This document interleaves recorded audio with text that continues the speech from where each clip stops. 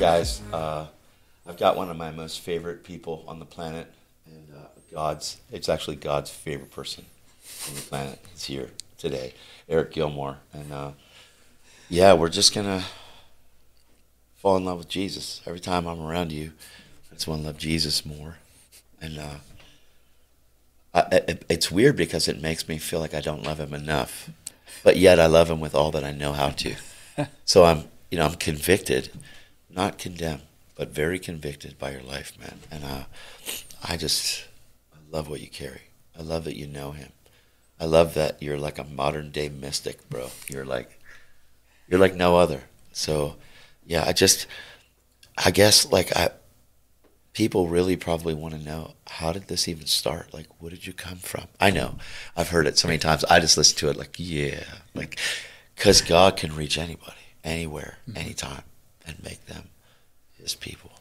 I just love it, man. So if you could share that, that'd be great. Wait a minute, ladies and gentlemen, Eric Gilmore. Well, speaking on what you just were talking about with loving him enough, like you feel like there's always more. In Samuel Rutherford's letters that he wrote from prison, he used to have this term that he would use over and over again: never enough adored Lord Jesus. Never enough adored Lord Jesus, which showed in him the same fountain you just described in your own soul. Lord, I want to love you more and more. That's right. It's like I can't love you enough because I recognize features, charms about your person that pull on my heart again and again. He plucks the 10 strings of your being with each side of each seeing of his person. So I feel like you're nailing the root of what this whole thing is all about. A love for Christ above all things. What happened to me was the Brownsville Revival. Yeah, it was a visitation of God's presence in Pensacola. Yeah. And I bowed my knee to Christ after Steve Hill preached, and I got filled with the Holy Ghost. What was his message on? You bowed your knee. Do you remember it? All I remember is the altar call.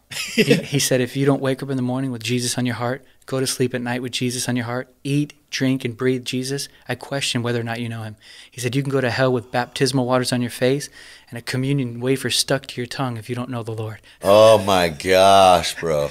And so I bowed my knee to Christ that day. So good. I'm ready to bow right now. That's so good. But the scripture tells us in Romans 5:5 that the love of God is shed abroad. You know, you would know a lot more about this than me, but the bursting, the bubbling up of love on the inside by the Holy Ghost. So when I got filled with the Holy Spirit by bowing my knee to the gospel of Christ. You got filled with him right there. Oh, yeah. That's so good. And that's what began the flow of the river of love for Christ. Because how long have you been a Christian before that? Like you would confess to be one? Well, in 1992, Dr. Rutland preached at a youth camp I went to. Yeah. And how old were you? 12, maybe 11, something like that. And something happened then. I felt it here, but it didn't really. Seed. Yeah, seed. That's awesome, bro. But then in 96, everything shifted. The Holy Spirit started a current of love. He struck the fountain of my heart that started the flow of the streams of love that have continued to this day, that he has kept until this day. I haven't kept them, he kept them. He's the faithful one in the relationship. So that's what happened to me. It was the gospel. Right. The gospel working. Yeah. So when you had that encounter with God, what happened with you as far, because I talk about righteousness all the time because it's my favorite subject, because I believe that the love of God being shed abroad in our hearts was because of the fact that God forgave us, forgot what he forgave, took it away, removed it as far as the east is from the west, never bring it up again. And when that hits the heart, the love of God is shed abroad and knocks out everything. Love that. And that's so beautiful. So when it hit you, did you have a guilt, shame, condemnation thing still whispering in your life, or was that thing knocked out of the park? I would say at first I felt such a cleansing that I didn't even want to have a bad intention because I felt so clean. Yeah. Like if I spoke with a tone that wasn't tender, I would felt struck to the heart, like, oh, Lord, please forgive me. I don't want to be that guy.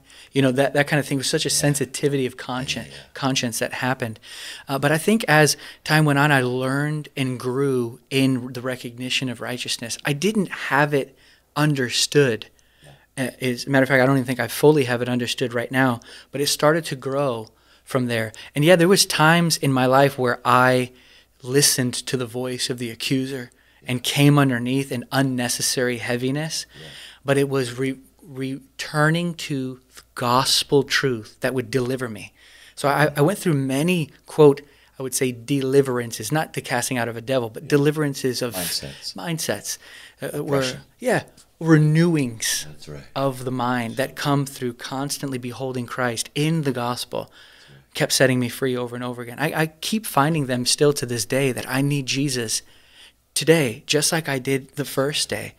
There's an old Puritan prayer that goes, grant me to feel my need of your continual saviorhood. I'm going to say it again. That's beautiful, isn't it? Grant me, Lord, I'm asking you, grant me to feel my need of your continual saviorhood. He didn't just save us. He's Savior and continues to save us until death. God, I love that so much. So Jesus being Lord more and more every day. The saving grace of Jesus, but the truth of who God's called us to be. I'm such a fan, bro. I'm like an identity junkie. I want to know, and I want everybody to know who God's created them to be. When do you feel like you dove in? Because I know you had that encounter. Yeah. When do you feel like you really dove into, like you're unlike anybody I know. Like you literally, when I say mystic, like when you read about the mystics whom you refer to so many times. Yeah. Like that's you. Like when do you feel like you dove into there? Because I've watched you over the years. I watched you like going after it and then becoming it, and I'm like, oh my gosh, like look at what's happening to Eric. It's so beautiful. You know, we've all watched it. So where do you feel like the depth of love, like where you're, I don't know, man, there's like a yearning, this deep yearning to spend time with him. Talk about your secret life. Talk about how that developed. Because I had Brian Gear in here just a little while ago, and we're talking about this is my favorite subject. But you guys, it's the same thing. We have brothers that are cultivating oil together, and apart but together too. And so I want people to know, give us some keys, some tools, man, some things that, I mean, I know it's that simple, but how do you get there? Help. Yeah, I guess for me, the getting there language is good to realize that we want to start somewhere, but the getting there language to me fails in this, that it's already been accomplished, and I'm recognizing more and more what is. So I don't feel like it ever gets easier to experience God. Yeah. It just, what happens is you begin to realize how easy it's always been, that it's been accomplished by Christ, and he has made me one with him. And the battle is to realize it and apprehend that through realization, which goes back to, in my opinion, taking time to shut off all other voices, to shut out all other noise, and go into the Word of God in prayer with an open and vulnerable heart and worship and surrender to the Lord. That communion with him is what opens the eyes to what already is. And so if there is a getting there, it's a shedding layers of darkness through the gospel. It's a shedding there instead of a getting there. So good, yeah, you're shedding layers. The more you realize the gospel and believe the gospel, the more you shed these layers of unbelief. And you begin to see him more clearly, which causes you to love him more fully. And so all love for him comes from a sight of him, because he is altogether lovely. And lovely means exciting love. That's right. So he is the excitement of love. So if you see a person who loves the Lord, they've seen him. Yes. And you see a person who doesn't love the Lord, they've stopped looking at him. They've stopped seeing him. Or they never looked at him. Or they never looked at him. Like I was just talking to a guy at the place I was just at. I started sharing with him. He saw my shirt. He goes, "Hey, cool shirt." And I started to share about Jesus, and he just kind of looked at me like, "Okay." And I asked him, where he fellowshipped, and he told me, and I'm like, "Okay, And I started to talk to him about the love of Jesus and the reality of the love of God. He goes, I really like listening to you, man. And then all of a sudden, all these cuss words came out, and I'm like, wow, okay, but for me, the cuss words aren't the problem.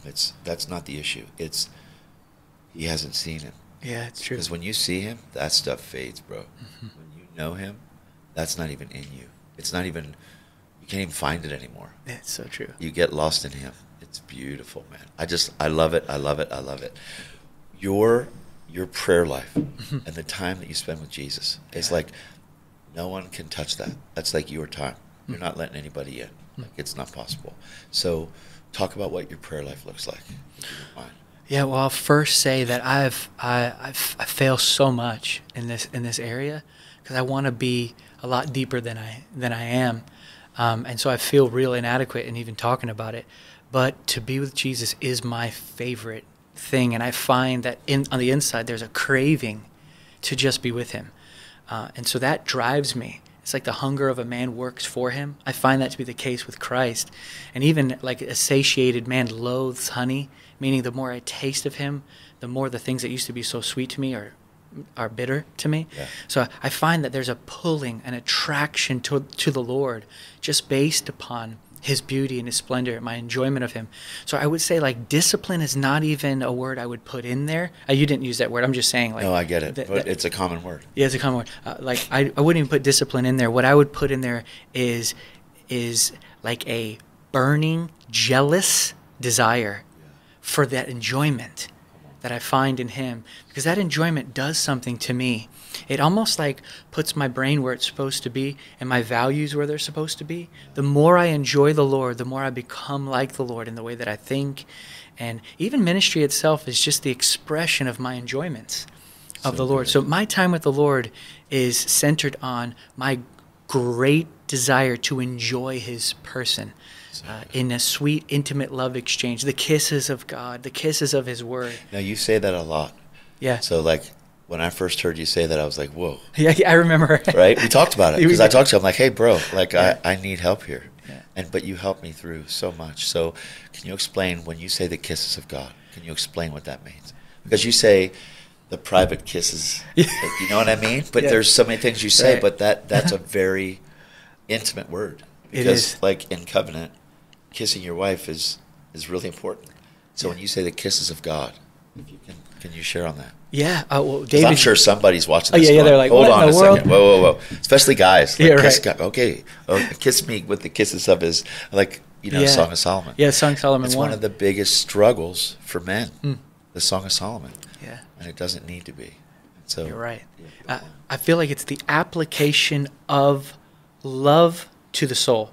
When God causes you to experience his love, which is your first kiss of God is the gospel. Yep. When you first receive the love of God in Christ, that's the first kiss. But then through the gospel, you receive kisses. Each time you remember his love and you experience his love. As a matter of fact, Maurice Roberts has a book called The Thought of God. Yeah. And one of the statements in there is he says that man is not made to live without exhilaration in his presence. And if a man goes too long without spiritual exhilaration, he will look for other satisfactions. So and so the sweet exhilaration that comes from faith in the gospel, receiving the Spirit, which is the love of God shed abroad in the heart by the Holy Spirit. So the kiss of God is just a metaphoric understanding of the bride and bridegroom's experience of one another. That is consistent and continual as a man comes to communion with the Lord. That's how I would describe it. But the kiss kills competition. It kills comparison. It kills condemnation. His kiss can cure my evil and bring me to his bliss and give me him for whom I sigh, Jesus my sweetness, Richard Raleigh wrote. So, guys, I should just let you talk for her. Just bring it. I love it so much, man. Oh, my gosh. This is so good. We have a school, you taught today. Yes, I loved teaching today. They were so hungry. Their faces were glowing. They loved the Lord. It's wonderful to see. I'm so proud of them, bro. Yeah, man. This is our 5th year, and you're one of our most regular people that come here, and you've so graciously allowed us to say, hey, we need you. And you're like, I don't care. I'm there. Yeah. I'm there. And I so appreciate you, bro. Like, more than words can say. Who is Jesus to you? Oh, Like, come on, just who is Jesus to you? Like, yeah. I would say first and foremost, he is the creator and ruler of all things. He is the origin of all things that has chosen to demonstrate his love and his character and nature by dropping down out of heaven into the restrictions and frailties of a human body to live a life I couldn't live, to die a death that I deserve, to ascend on high for me to take me up out of death and into life. And then he sends his very own spirit into my heart that I might be one with him by marriage and experience, that he would begin to transform me into his same image for his own glory and his coming kingdom that will be forever established, and to the increase of his government there will be no end. So that is who Jesus is to me. He is the beginning and the end, the source, the center of all things, by love to my human heart that is so in need of him, that brings me up into the inclusion of fellowship with God and his purposes to the eternal ages. so good. Jesus. Oh, gosh. Who is the Father to you? The Father is the one who was so full of love that he would send him to accomplish all these things for him and then give them back to him. My goodness. Oh, God. Oh, That's so my good. goodness. But the Father has been compassionate to me. The scripture says that as a father has mercy upon his child, so God has compassion upon those who fear him. He has not treated us as our sins deserve, even not just the sins before Christ, but even as the sins currently in my life that I'm learning how to overcome. He doesn't treat me as my sins deserve. He consistently walks with me and is attracted to my weakness. And he's for me apart from me. He's just lovable in every way. So good. Yeah. Who's the Holy Ghost to you? The Holy Spirit is the only means by which all this stuff is real. It remains in Santa Claus category. Yeah. It remains in legend until the Holy Spirit, because he makes it tangible, experiential. He gives Jesus taste and touch and smell and sight. He is the sensory reality that brings it into my life. So without him, it's all just a wonderful story. But with him, I'm changed from glory to glory. Oh, my gosh, bro. They're probably the best 3 answers I've probably ever heard. And no, that's Oh, true. Eric. But you can't say that unless you're in love. Mm. You can't say that unless you love him, man. And it's so significant. Oh, my gosh. You know, I was with you in London when you preached the... Mary Bethany. Oh, yeah. I remember you tackled me. I tackled you. Yeah, after Yeah, I was done. like, we're on the floor in front of... No, I didn't tackle him like that. But I did. I was Yeah. so excited about Yeah. what you just brought, man. Can you talk a little bit about Mary? Yeah. It's probably one of my favorite things I hear you share. Yeah. I mean, I listen to it again and again. Yeah. It's beautiful, bro. It's timeless. It's timeless because It really we're is. dealing with a body of Christ Huh. that is either or. Yeah, But totally. they need to be both and. I agree. And it's so incredible. So if you don't mind. Yeah, I think the way to remove the divide between the contemplative Mary and the active Martha is to realize it's not about activity or inactivity. It's about value. It's so good. And so when you look at Mary, Hold on. Say that again. Yeah, This is Yeah. beautiful. to remove that divide between contemplative and active, you have to realize it's not about doing or not doing. It has everything to do with something higher than that, and it's the value of the man Christ Jesus. That's what we see in the parable, or not the parable, the story, Yeah. is that she values him so much so that she doesn't care what other people think about her. She's doing something no one else is doing. She gives him full attention. And as you say, she's not making sandwiches in the kitchen that Jesus never ordered. Yeah. She wants to feed on the Lord That's more right. than feed the Lord. And so when you look I'm at, probably going to take that. Yeah, It's really good. yeah, I think I got it. I might have got it from you. I've taken it. But the essence that we see in Mary is her high value of Jesus, even in crisis when her brother dies and she's hurting. She throws all her questions and her pain down at his feet as soon as she sees him. She throws it down. And the Lord is moved by that. And then in the end, the last time you see her, she doesn't care what people think about her, and she worships at his feet. And the fragrance of her love exchange with him fills the whole room. So I think that's the greatest ministry there is when my ministry to Christ is experienced by other people. So I would say ultimately, Mary of Bethany is a call to see that there is no one like him and that he is above all. You know, he is too beautiful to look away from is basically what she's teaching us. And that can be done while you're changing diapers. That's right. Or you're preaching a crusade, or you're in your closet. He can have that place of value in your heart and in your life. It just means notice she's below him. It means he's above her. You know, Martha's standing up, you know. Mary's low. That's right. And so it's just a disposition of value that puts the Lord above yourself. I think that's the essence of Mary. So good with in teaching people who they're created to be. You know, I talk about the value system of heaven, and I say that, you know, because a lot of people are taught that they're worthless, that they're worms, God just tolerates us enough, and we're lucky to make it in, like by the skin of our teeth. You have no skin on your teeth, so that's a bad deal. But the reality of the value system of heaven is that heaven paid such a high price for you, for each of us, that God thought that you were worth the blood of his son, the life of his son. And the value that you have is the life of his son. And so in the value that we place in Jesus, and in that communion, making sure that we see the value that he places on us. Yes. Because a worthless person can't, even though we're low, a worthless person can't commune with a valued God, with a valuable God, unless the person understands that they're valued by him, that he seeks that relationship with us even more than we do. Sheesh. He wants us to be with him, man. He is craving his children to be with him. That is beautiful. I just love it, man. There's that section of scripture that says Paul is reaching out. He says, we make it our ambition. I think it's right there. 2 Corinthians. Yeah, listen to this. 5. Yeah, this is just incredible. He goes, therefore, if anyone is in Christ, he is a new creature.